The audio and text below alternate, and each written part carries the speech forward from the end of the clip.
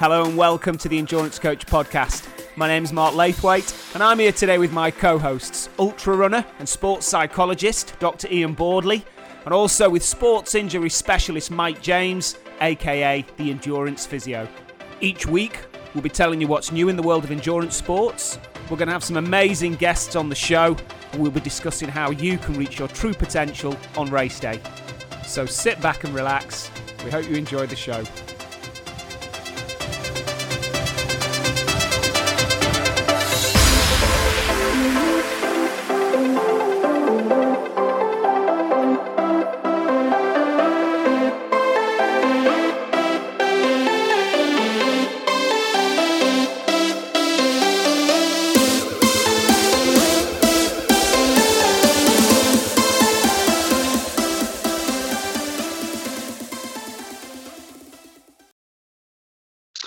Okay, well, we have had quite a break in the Endurance podcast. It's largely my fault. I'm not going to blame either Mike or Ian for that. It's largely my fault. But it is great to be back with this episode of the Endurance podcast. And welcome to the show. As always, my co-hosts, Mike James, Endurance Physio, and Ian Boardley, Dr. Ian Boardley, sports psychologist. Good afternoon, boys. Are you both well? Good afternoon, Mark. Yeah, well, I think we're both trying to keep fit during what is hopefully the tail end of lockdown. That's what we're hoping now, isn't it? I keep seeing Mike putting his training up on social media, so I think he's keeping fit as well. I'm just trying to keep up with him. Well, we're trying. Happy New Year to you. Happy New Year to all the listeners. Yeah, ticking over. As we'll get into it, I'm sure, yeah, I'm training, but my training's taken a complete 180 in where I'm trying to take it right now. But sure, that's not an unfamiliar story to most people listening. Yeah. I mean, of course, with it being the year of the lockdown, as we will always refer to it as, the interesting for me, I think February as a month in itself, I think is the worst month of the year. We normally plan a Lanzarote training camp in February. And it's because I just personally, and the people I coach and friends and family, I just always seem to find that February is the worst month. You're past Christmas and New Year, then it's the worst weather, but then you're coming into spring after that. So it's just this horrible time of year. And then, of course, it's been a double whammy this year because we've been in lockdown in what's possibly the worst and generally most miserable month of the year anyway. So I think everybody's been quite low. So I think before we kind of get into what the future holds for 2021. I'm just curious, Mike. Now, the last few months, December, January into February, what's life been like for you? Work, personal life, training, and also, for those around you, your friends, people you coach, what kind of things have you seen? Yeah, I think so. So day to day, things have been very similar. The online therapy and teaching has been pretty consistent. Patients seem to be much happier with this format for now. I think it's probably this third lockdown for myself has been the first time I felt a little bit of COVID fatigue, not in a true sense of had COVID and got fatigue afterwards, but the whole thing has just started to get me down a little bit more. I've managed to stay relatively positive up until this point, but I'm almost now like, yeah, can't wait to see the back of this and just get the world back spinning normally. Yeah. Ian, what's it been like for you? Training wise, I've managed to keep training pretty well, I think, but I understand where Mike's coming from there. I think it's been additionally difficult for everyone this time. There was that natural feeling at first that things were improving across the summer, and then as much as everyone talked about a wave hitting in the winter, I don't think anyone really was expecting things to be as bad as they were. But also with what you were saying there, Mark, in terms of the time of the year as well, when mood is often quite low for people, January, February, hitting that at the same time, and then having quite a significant lockdown sprung on people again. And then it's just the uncertainty, isn't it? I think, and just prior to Christmas, we got all the news of the vaccination program, and that started up. Everyone felt as though things were moving in the right direction. It was just a sudden hit in the other direction. So I think I found this definitely being the most difficult lockdown. But training wise, managed to keep focused and keep training well, which is good, because I think that's been is one of the positives that I've managed to keep going throughout, I think. And then it's just trying to manage everything else around that as well, isn't it? Because so much uncertainty about things. But I think things are definitely improving now in terms of, at least we've got some clarity on where we're going, and we've got an improving picture in terms of the vaccination program. And I think and the weather's improving, so everything, slightly longer days, so everything feels a lot better now, I think, than it did probably middle of January, which was probably a low point as we were early in the lockdown. So yeah, definitely much more positive now, I think, just speaking to people and people's general mood. Yeah, it's funny actually to remember that. Go back to December. I think it was in December. There was this like swing in a 2-week period where the vaccine had just come out and we hadn't really hit this second or third spike.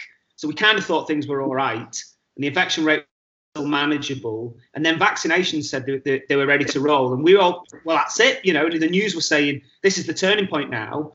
And then suddenly in the space of 2 weeks, we had this huge spike and it just completely went the opposite direction. We went from positive to negative within the space of a week or so. And I think that just caught a lot of people unaware, didn't it? But yeah. And it is nice the sun is shining as well. I always say this, how much difference sunshine makes. I mean, we all know this seasonal affective disorder. And in February, we'll always go on our Lanzarote training camps in February. And I still kind of, now the best feeling I can remember from every February is getting up at like 7:30 in the morning and just walking down to the 50-metre pool in a pair of flip-flops and it's warm. You know, and it just, the difference the sunshine makes. And even now, feeling like it's spring outside, it just, you know, you can see the daffodils are coming up and the snowdrops when I was out on the bike, and you know, and it really, I think it makes such a massive difference. And I think maybe that's the difference with the first lockdown when we had 3 months of pure sunshine, and then this one we're going into the worst months of the year, aren't we? But let's not focus on the negatives. So going forwards on the positives, I mean, we're in 2021 with you know, government have now said that organised sport can start from March 29th. So I still think, you know, people are still struggling with it, aren't they? You know, because they've had such an off period. I don't think that it's just suddenly people have just lit up and have, you know, flicked a switch and they're all motivated. I think they're just trying to drag themselves in that direction now. But Mike, what do you think? You know, if you speaking to kind of athletes out there, and what are your kind of top tips, or what would your advice be, or what's your thoughts on motivating people to go forward now to have a successful 2021? Yeah, definitely nice to see the positive vibes come in. Here in Wales, we're still a little bit behind the drag curve. We haven't had any dates announced for stuff, but traditionally over the last 12 months, we've been either a couple of weeks behind England or a little bit in front. So we'll see. I've spoken to lots of athletes over the winter about this stuff because there's been that sort of roller coaster in motivation, and people, as you say, whether it's coupled with the announcements that the season's changing, but people are starting to ramp up that motivation. And one of my big messages to people right now is actually just make sure that your goals and your motivation remains realistic. We always push that message, the three of us, but I think it's going to be very easy right now to get carried away and get over motivated too soon or peak too soon with it.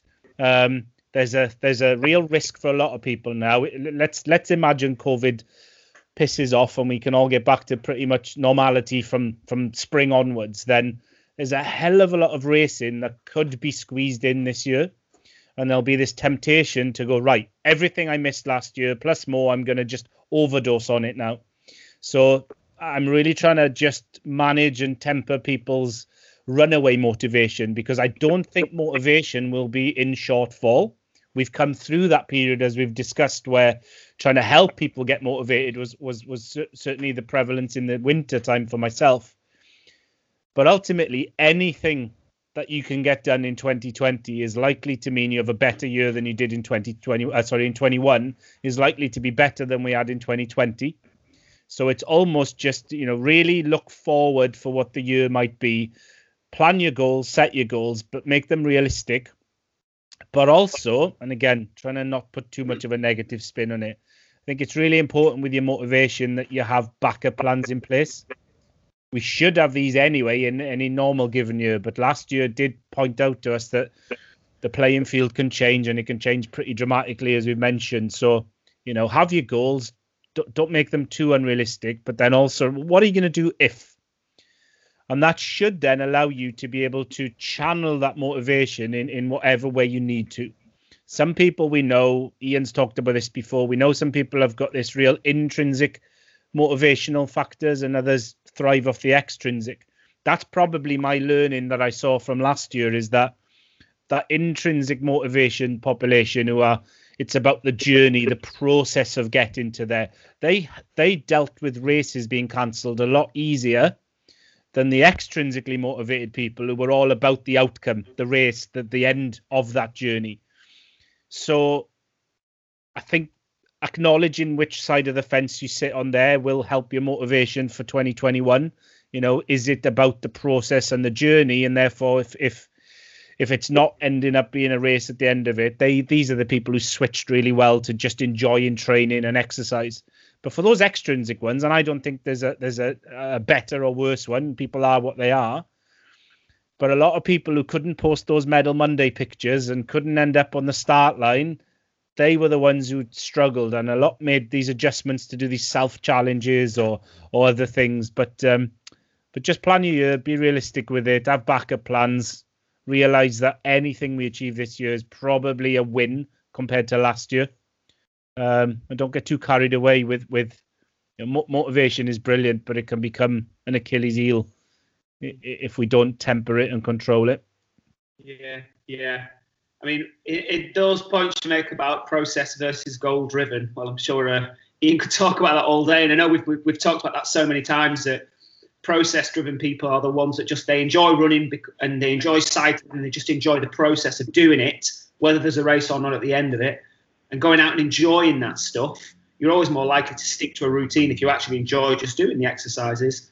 And the ones that are goal driven, I'm only doing this because I want the medal at the Ironman. Once the Ironman is removed, they stop training straight away. There's a big difference between those two. And like you said, to be honest, I don't believe that one is necessarily better than the other. It's just there's different types of people, isn't it? But that the process-oriented people are always going to stick to the training plan better in difficult times because they just enjoy being out there.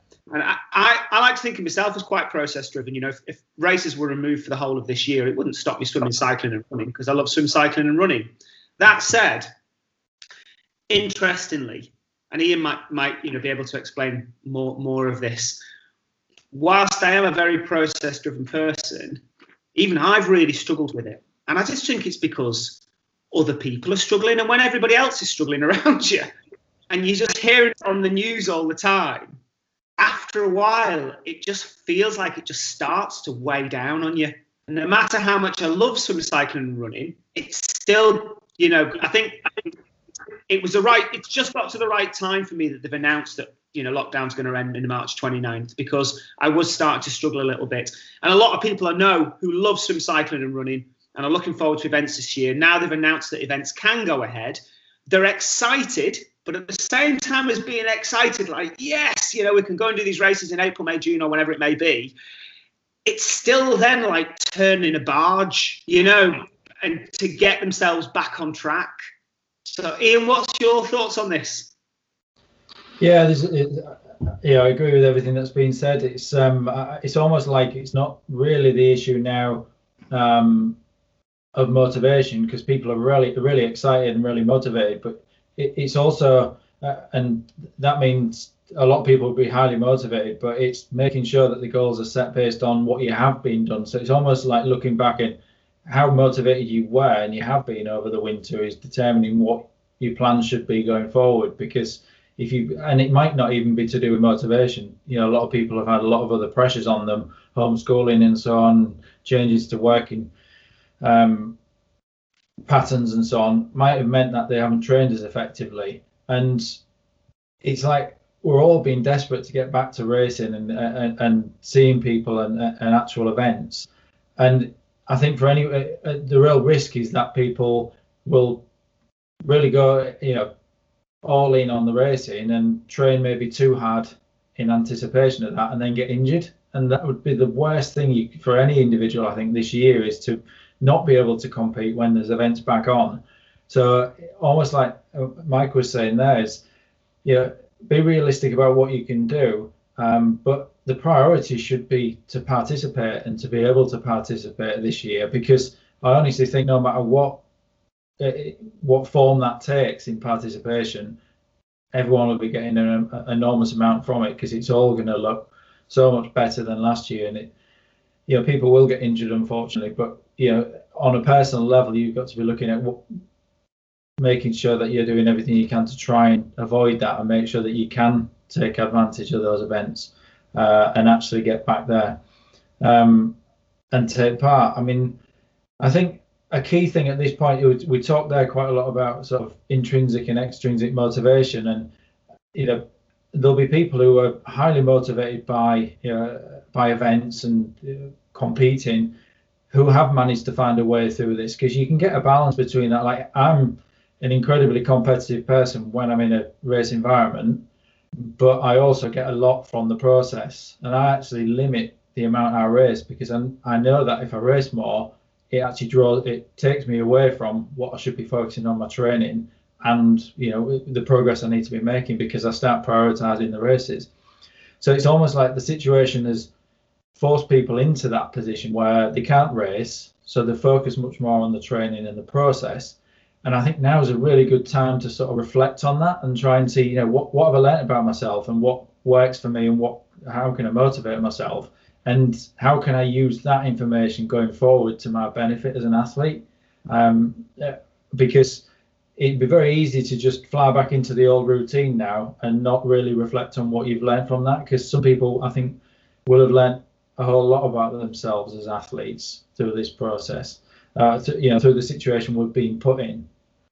So I think it's a real opportunity. And I know I've sort of tried different things in training, different approaches, mixed things up in a way that I never would if I'd known, as you both know, I usually do the London Marathon end of April, but that was moved a long time in advance. So we knew that wasn't going to happen.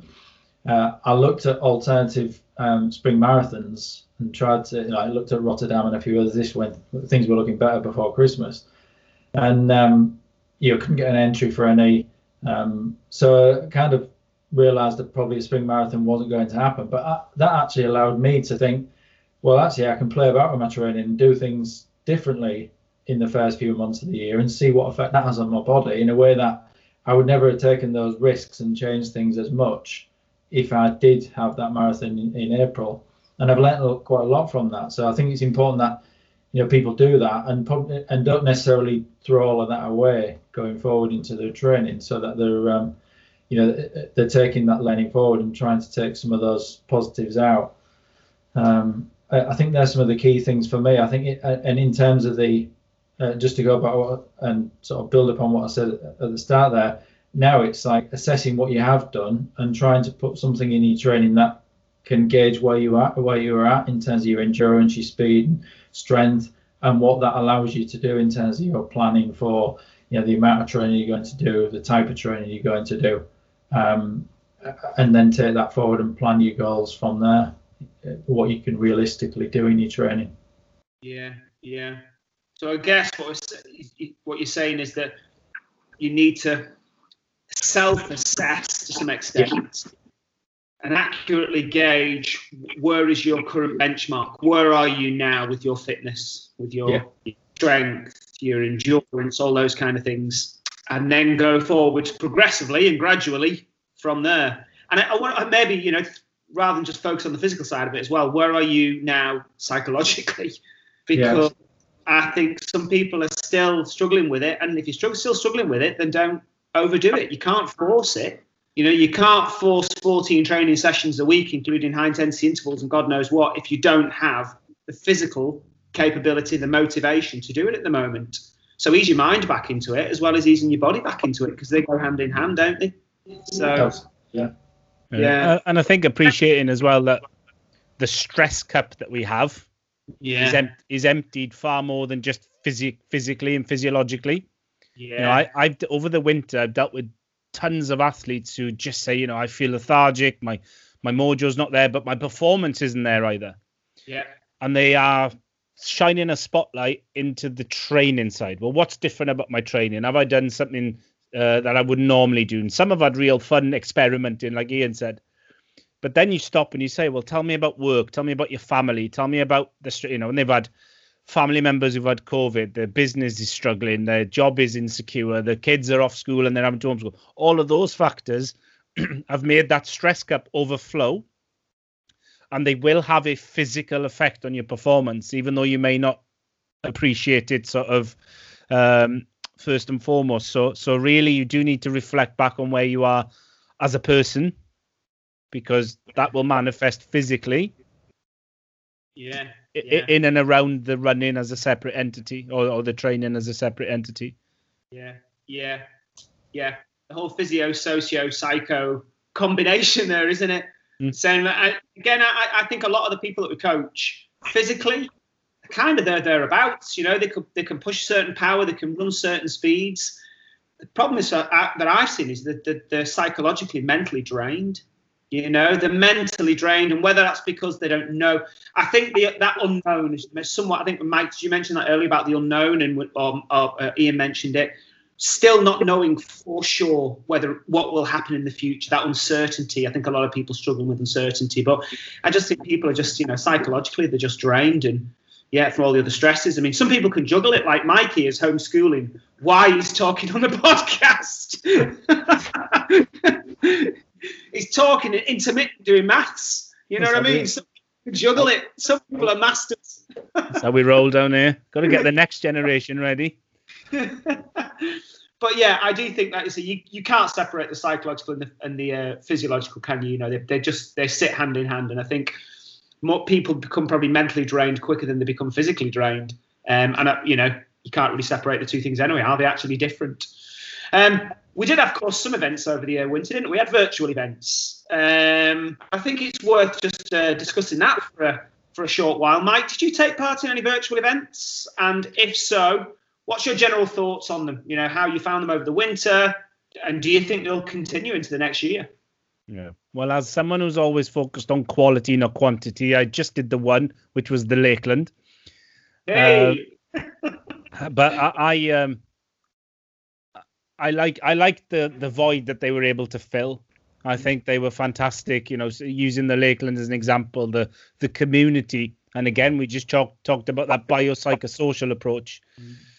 I would almost guarantee that from what I was involved with in and around the Lakeland, it was the psychological and social had as much, if not more, benefit for everyone than the physical side. So they were a brilliant addition or an expansion for a lot of people. I think they'll stay around. I think people will find this equilibrium of where they fit. We know there's a population of people who exclusively do virtual runs or virtual events, and some who never went near them, and that'll settle somewhat. Are there negatives to it? Probably. I think it's not something I've given too much thought to, but I do think you can get, in any race, how many people have turned up to a triathlon and been absolutely psyched out by the guy with a GB kit or the guy with a bike, and within 5 minutes in the race, they're in your rear view mirror because it's all the kit, blah, blah, blah. And virtual, I think, sometimes gives you that snapshot into believing everything you see is real about people. There's 5 minute search on the internet. You find some fantastically clever ways people have cheated in virtual events, and it's all trust and it's all sort of, belief. So there's if you're confident, if you're someone who's a confidence person, then potentially there's a risk of being involved in this and missing that it's not always a real full perspective on life. But I think I've changed my attitude on them. Yeah. As someone with my generation who's used to, runs were runs, races were races. When virtual events first came in, I found it difficult to get my head around. Other than the novice runner who had sort of confidence issues going to running clubs or running races, for example, I understood them. But for the rest of them, I thought, if you really want to race, why don't you just race? But I've seen the other added benefits to it since. But interested on Ian's views on this one. I would imagine he's given it more thought than I have. I've thought about it a little bit in terms of virtual events, and I agree overall that they've definitely been good, and they've, especially given the situation we've been in, I think they've been essential for a lot of people over the last sort of almost 12 months now. I haven't done that many. I've set a few other personal challenges that are sort of similar in some ways. Now, I think there's a real continuum of different virtual events, and I think they serve different purposes. And I think some are more useful than other ones. So I did the Lakeland actually on the coast in the last July, actually, because things were a lot freer then. So it was that was really interesting for me from a personal point of view to actually do the event and put the constraints on of the 40 hours from the actual event, but see how that felt without other people around, without the checkpoints. And so that was a real sort of journey of discovery. I got a lot from that. But equally, like Mike said, that social side of things and the real sort of group sort of dynamic that was created, but virtually over the internet with all the other participants in that event, made it something quite different, I think, too. Well, in the same way that actual real events differ quite a lot in terms of their social element and how people feel as though it's part of their identity and they're linked to it.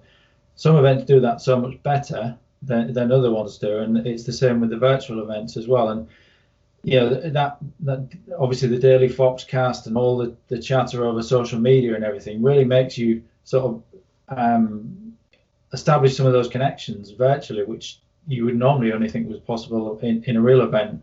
And then that was carried on again. I did the Lakeland Lapland event in December, set a few personal challenges around that as well. Obviously there wasn't the opportunity I couldn't have got on the actual course without going to Lapland, but to actually go out, even into the mountains, you were really constrained to what you could do locally. So some people, if you live in the Lake District or the peaks or whatever, you could actually get out in the hills, which was great. But for me, it was I had the road to Birmingham. That was pretty much the only thing I could use. So I actually did it in a series of road marathons across the days. So pretty much the majority of my mileage was done over 5 marathons.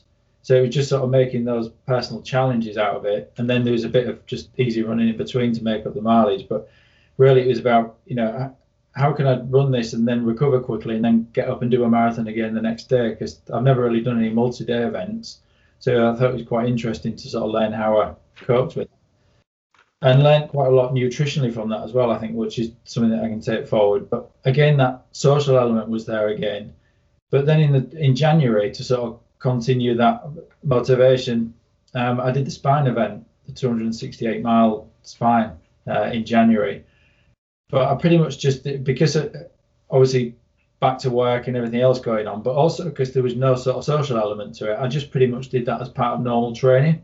And it just felt so different to the other events. There was no social element to it. It was pretty much, my mileage would load up to Strava automatically at the end of the day. It would link to them, and really you could go online and look to see where you are on the map, but other than that there wasn't really that much connection with that. And it really was just a 268-mile goal that you were working towards really for that month. And I think I probably got less from that because of that. And that got me thinking about this sort of social element. We often think about motivation in terms of achievement and whether we're self-motivated to, better ourselves and mastery and improvement on a personal level, or are we motivated by beating other people in sort of comparisons to others. But another part that we don't think about so much is sort of the social goals and that we set for ourselves.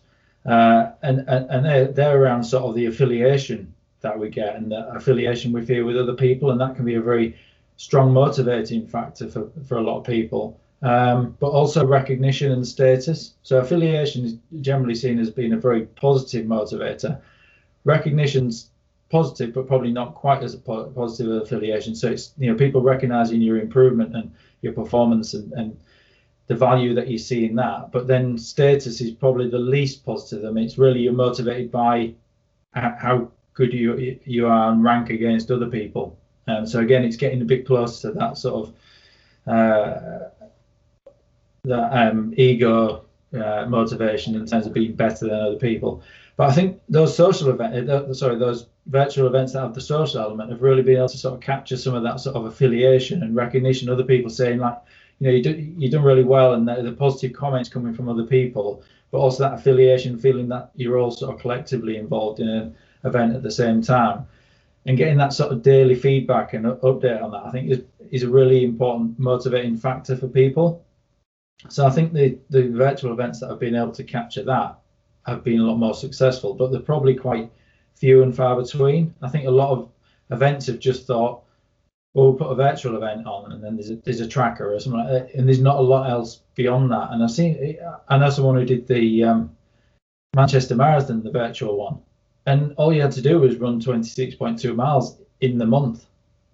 And you just think, well, that could actually be demotivating for people. They could end up actually running less than they normally would, and still achieve that. So, yeah, I think it is important that, well, you can't tell a race organizer how to put a virtual event on, but you can choose which ones you get involved with.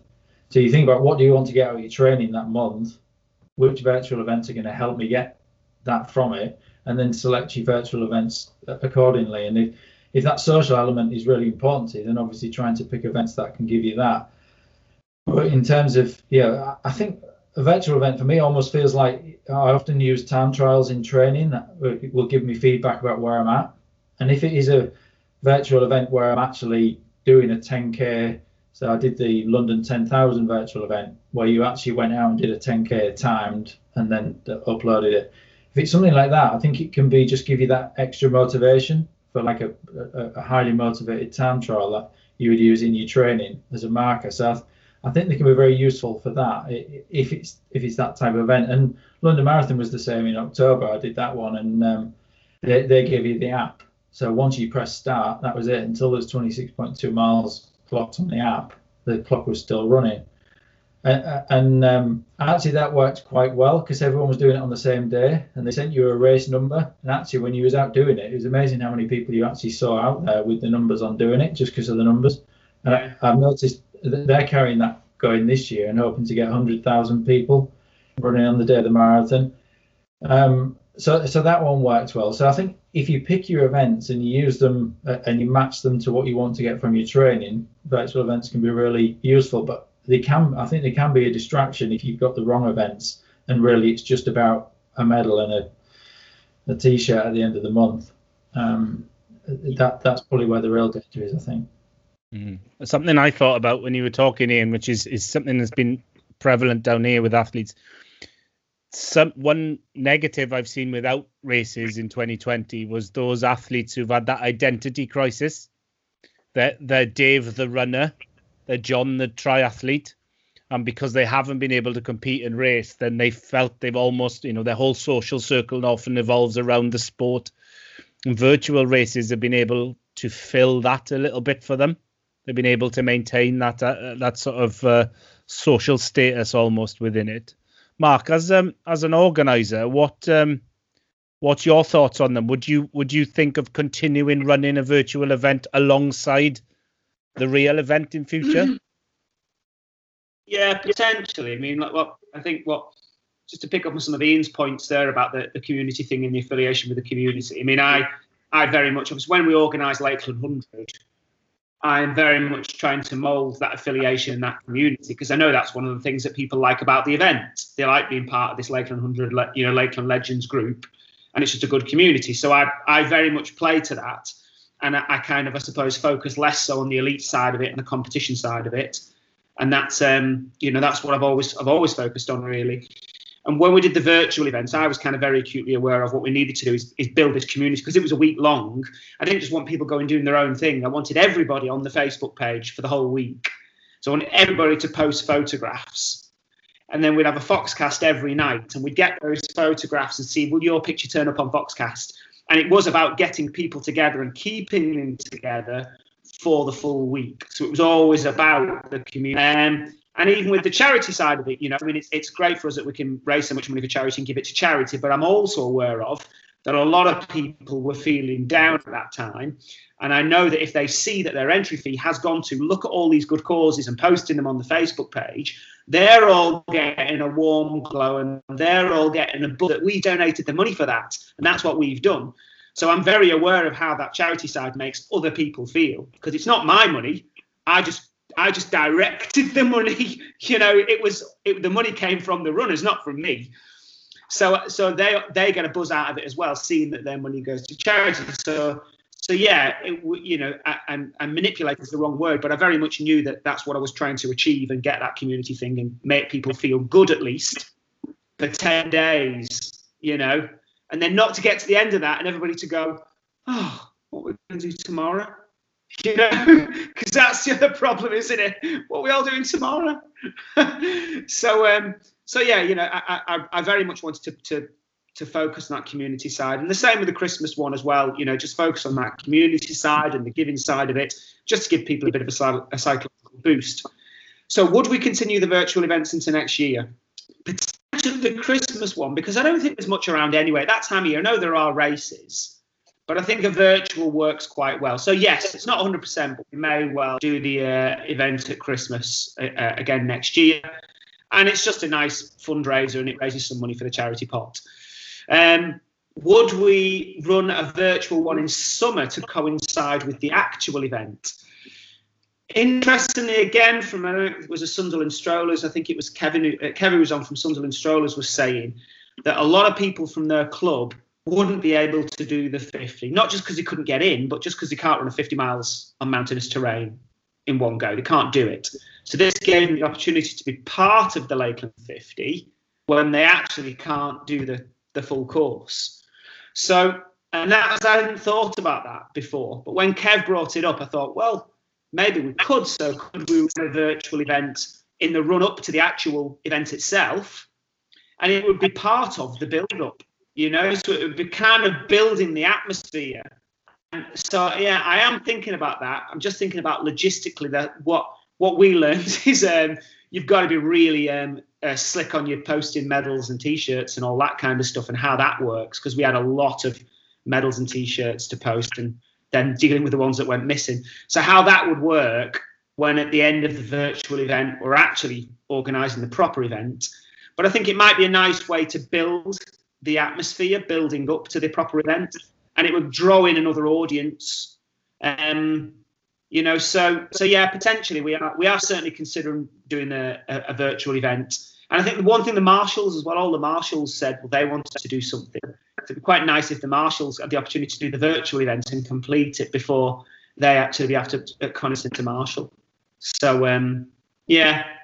So yeah, I'm not committing to anything, but it's likely.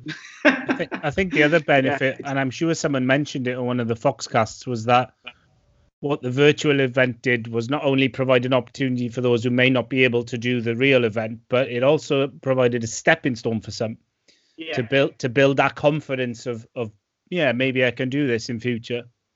Yeah. Something else as well, which is quite interesting, and it's probably worth considering what events are going to look like going forwards this year. But something else which is interesting as well is the changes we had to make to events last year. Did we learn anything from that we can carry on as a positive into this year? So as an example, and this is one simple one for us, the events we did run, we couldn't have spectators there. Spectators weren't allowed at events this year because of the COVID secure. That was part of the COVID secure agreement. So we made sure that we streamed the finish lines live on Facebook. So we always had a Facebook live feed streaming the finish line. And once you start doing that, you think, why wouldn't we just do that anyway? Because, Joe Smith is going to take part in the triathlon. His wife and kids might not want to come and stand in the cold and watch him all day if it's raining. But if he says, look, I'm finishing around 10:30, they'll keep an eye on Facebook to see him cross the line. So why do we not just stream it live anyway? And I think that, and I think quite a few people have done that because there's no spectators at events. Live streaming has been a thing for a lot of big events this year. So I think that's something definitely we'll look to develop this year, whether there's spectators allowed or not. And I think, maybe in the early events there won't be spectators allowed. In the later events there will be. It's things like that, the live streaming. Why wouldn't we do that? So even things, I think to some extent we've always done the briefings online beforehand as well, but more so this year that you don't need to stand there for 20 minutes in the cold being briefed by someone.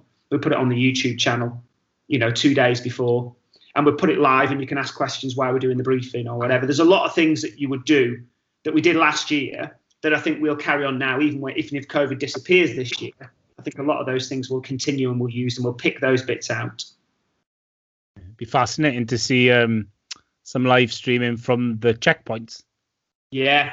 Well, we've already talked about this. Yeah, how we do that. And, there are ways. I'm not the most IT savvy person, but I am speaking to someone else about how can we do that. And I know UTMB do that, don't they? I think they originally started doing it through a YouTube channel. I don't know how they do it now. They've probably got something different, but yeah, having live streaming and seeing people come into checkpoints and stuff. And so yeah, there's all of that's kind of being discussed at the moment. And we talk the same about having with the timing system. If you're out on a 10K run, for example, and you've got timing mats at various places on the course to see people go, you can see live splits on the course. There's no reason why you can't have a camera linked to that timing system. And those timing systems now at that point were, as you go through the line, they will recognise you and go, there you go, that was Ian Boardley. You go through on the video camera. Ian Boardley just went through in this time. And that's what we'd kind of done. We had a Facebook live feed and we had a results live feed. So the leaderboard, as people were crossing the line, their name was popping up on the live feed. So we're going to try and develop that more this year for the events and just see if it's just another thing to make the events better. Your friends or family or anybody doesn't need to come and travel with you to watch. And even when COVID's gone, that's something we'll still use going forwards. I saw there was athletics clubs. They had like a virtual road relay championships. That was something I thought that's really innovative and could work long term. Yeah. Even at a more recreational level, you could have clubs from all around the UK that just almost on like a league format race against another club. Be something different. Yeah, definitely, yeah. So onwards, we're on March 29th, and March 29th events can go ahead. So it's always a very tricky one, this, because you're trying to kind of decipher government guidelines. So as an organizer, we're looking at it and reading into it and saying, well, can they go ahead? Can they not go ahead? Because obviously no one's going to post. Boris isn't going to put in the government notes. And from the 29th of March, organised sport can go ahead. So just so you know, the Epic Events can organise their Cycle Sportif event on this day. That's not what they say. They say you've got to read it in the wording where organised sport can go ahead, and for events which are COVID secure, the maximum limits don't apply. So the group of 6 doesn't apply if you are a COVID secure organised sport, and that might be at your club. So if you've got 30 people at a training session, or whether you're organising an event. And then there's more confusion thrown in, because I don't know if you saw the one. The rule is that from May it was I think, is it 20,000 people or 50% capacity? So they start talking about spectators in May for mass events. And that kind of throws it, because you're not sure whether they're talking about competitors or spectators. But what actually happens is that when they put this information out, Sport England decipher it, then the national governing bodies have conversations with Sport England. So there is a working group at the moment. British Triathlon, UK Athletics, British Cycling are in a working group. And they have a discussion with Sport England, and they decipher and say, look, what can we tell our affiliated organisers that they are now allowed to do? And then we have meetings with British Triathlon or with British Cycling, whoever it may be. And then they say, right, we've spoke to Sport England. Sport England spoke to the government. You can do this from this date. And that's how that information comes about. Yeah. Interestingly, UK Swimming weren't part of that working group. They declined to be involved. And it is interesting, just wind me up a little bit when people are on Facebook demanding, if you're going to demand that swimming pools should be open and swimming should be priority, then perhaps you want to be part of a working group, don't you? But there we go. I'm not saying anything further. But yeah, so events will go ahead from 29th of March. And for a period, obviously they said that restrictions are going to end June 21st, I think, isn't it? Well, that's the roadmap, assuming everything keeps moving in the direction they're hoping on the 4 markers. Before that date, will there be other changes to events in terms of checkpoints, people going off in blocks of different waves? Do you envisage, will there be a period where events gradually get back to more what we would expect them to be? Yeah, so I would expect the events certainly that we're running, the events from first week of April, end of March, first week of April, whenever it is, after the 29th, they will be COVID secure. So the organisers have to show that they're COVID secure and put that to the local authorities, event safety groups, and so on. Environmental health, generally the people who are responsible for the local councils for working with organisers. So it'll be the same measures they probably saw at events last year. And it'll be those same measures till at least mid-May. And of course, we're presuming that these dates are going to get hit because, as Boris has said, if numbers don't go up, don't go down significantly, this can all change. But presuming this doesn't change, and that's all we've got to work on, the events initially at the beginning of the year will be similar to where they were ran last year. So we were doing very simple things. Don't car share, don't bring spectators. You know, when you turn up, you should be more than 2 meters apart all the time. So when you're parking your car, don't gather in groups. And then it's the usual, whether it may be masks if required in certain places, or more likely hand gel and things like that, keeping people apart at the finish. And anybody who did an event last year will have known there were various things: time trial starts, no mass starts, all those kind of things. So you put all of those into a risk assessment. That's how we're going to make it COVID secure. And if you can show that you're COVID secure, then you're allowed for those events to go ahead. And that's probably what it'll look like for everybody from April into May. Then in mid-May, there may then be some changes, because that's where they're starting to talking about crowds going back to stadiums and so on. So more than a move towards spectators. And it's a tricky one. So for us as an organiser, we just want to run events. And I have to say, last year at the events, the competitors were okay. The spectators less so. Because if they want to see the son or the daughter or the husband or wife take part, they were kind of being a bit of a pain and ignoring us and pushing us out the way, because, you know, there were quite a lot of the spectators, I would say, were quite selfish last year. And what we were trying to say to people is, this is really simple. This event can get cancelled, or it can get stopped at any minute, really, if someone comes and visits the event.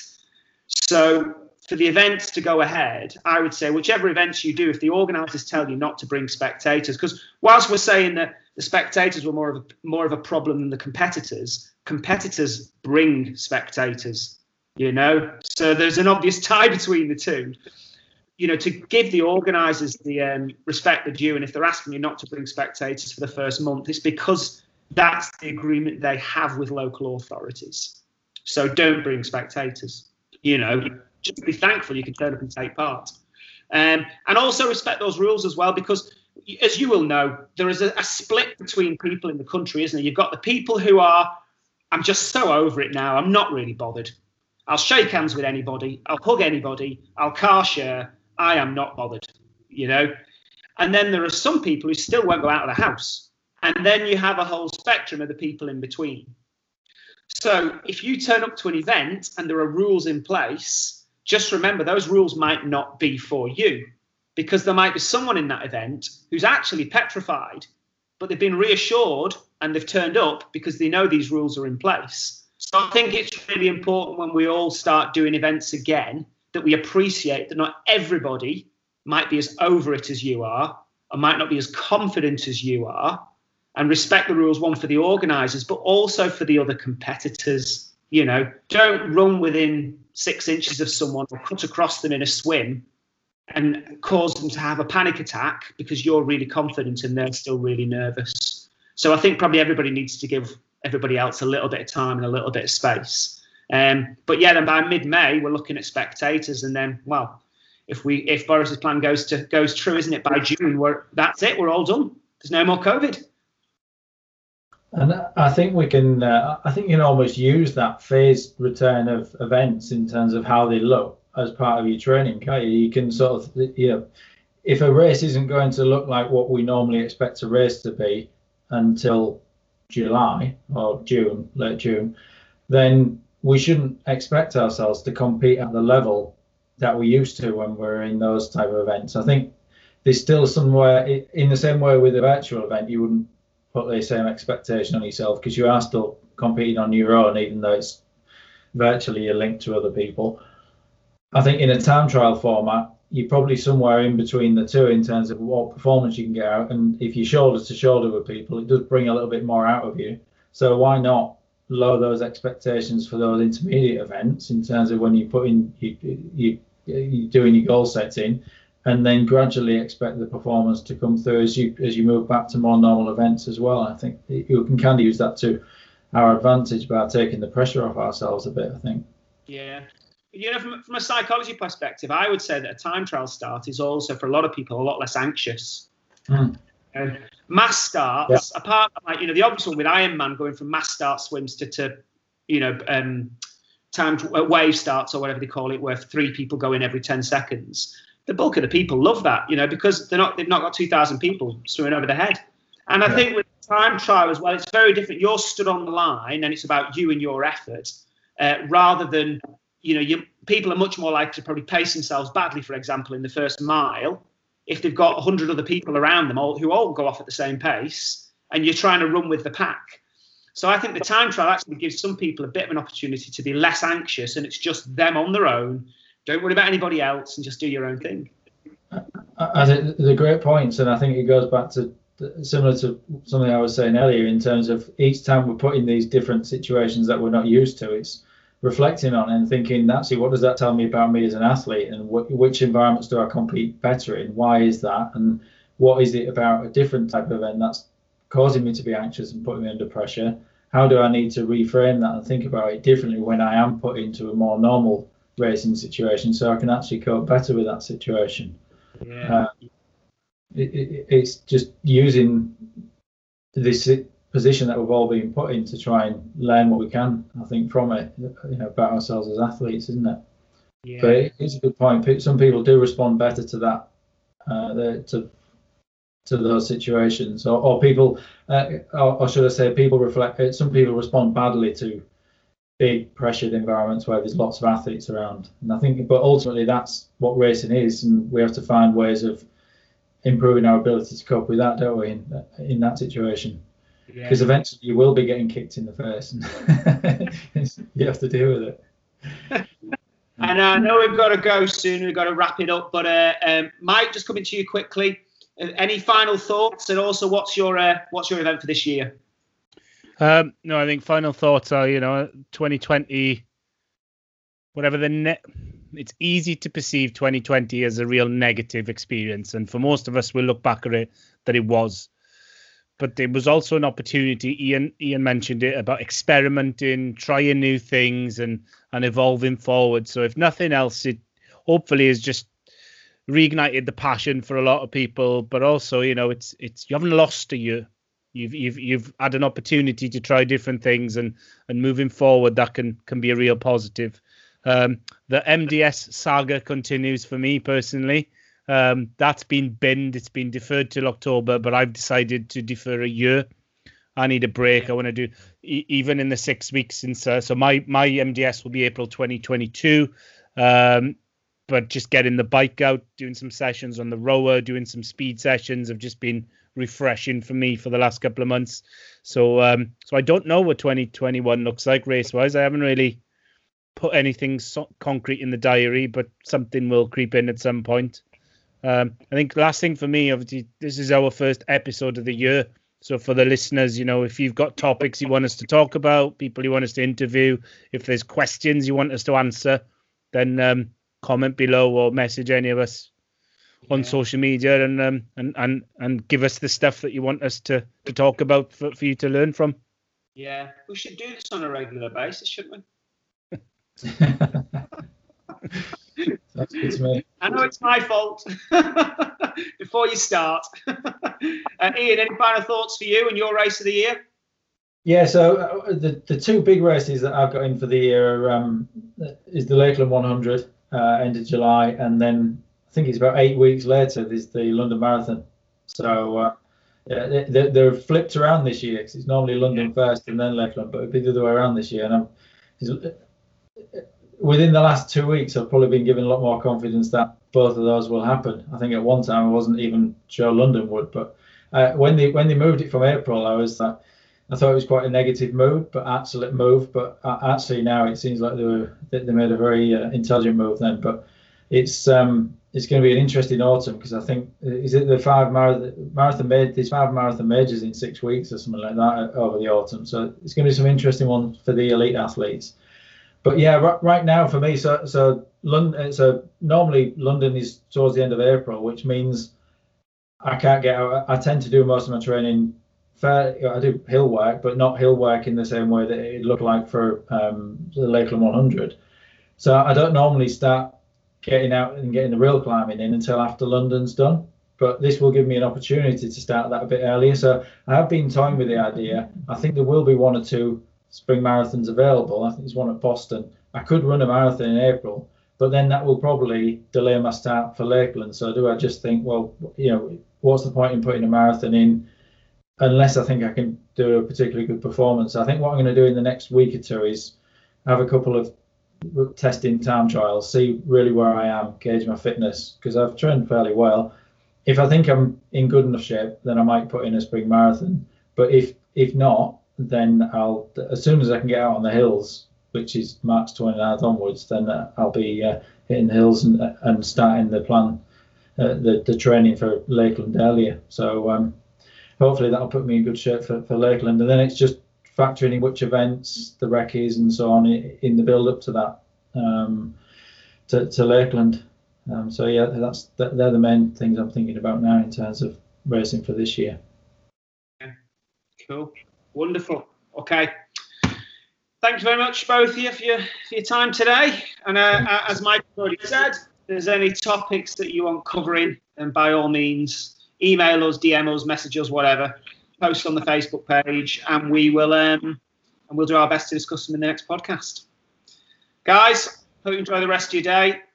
Speak to you soon. Yeah. Cheers, guys. Thanks, everyone. Cheers, everyone. Thanks for listening to the show today. If you want to follow us on Twitter, you can follow myself via the Endurance Store at Endurance Coach. You can follow Mike, the Endurance Physio, at the Endurance PT. And you can follow Dr. Ian Boardley at MD SportX. That's MD Sport EX. You can also visit our website. You can visit theendurancestore.com, which is a local running shop near Wigan. And we also offer the Endurance Coach testing and coaching services. And also just check out sportsinjuryfix.com, where you can find a sports injury specialist near you. Speak to you soon.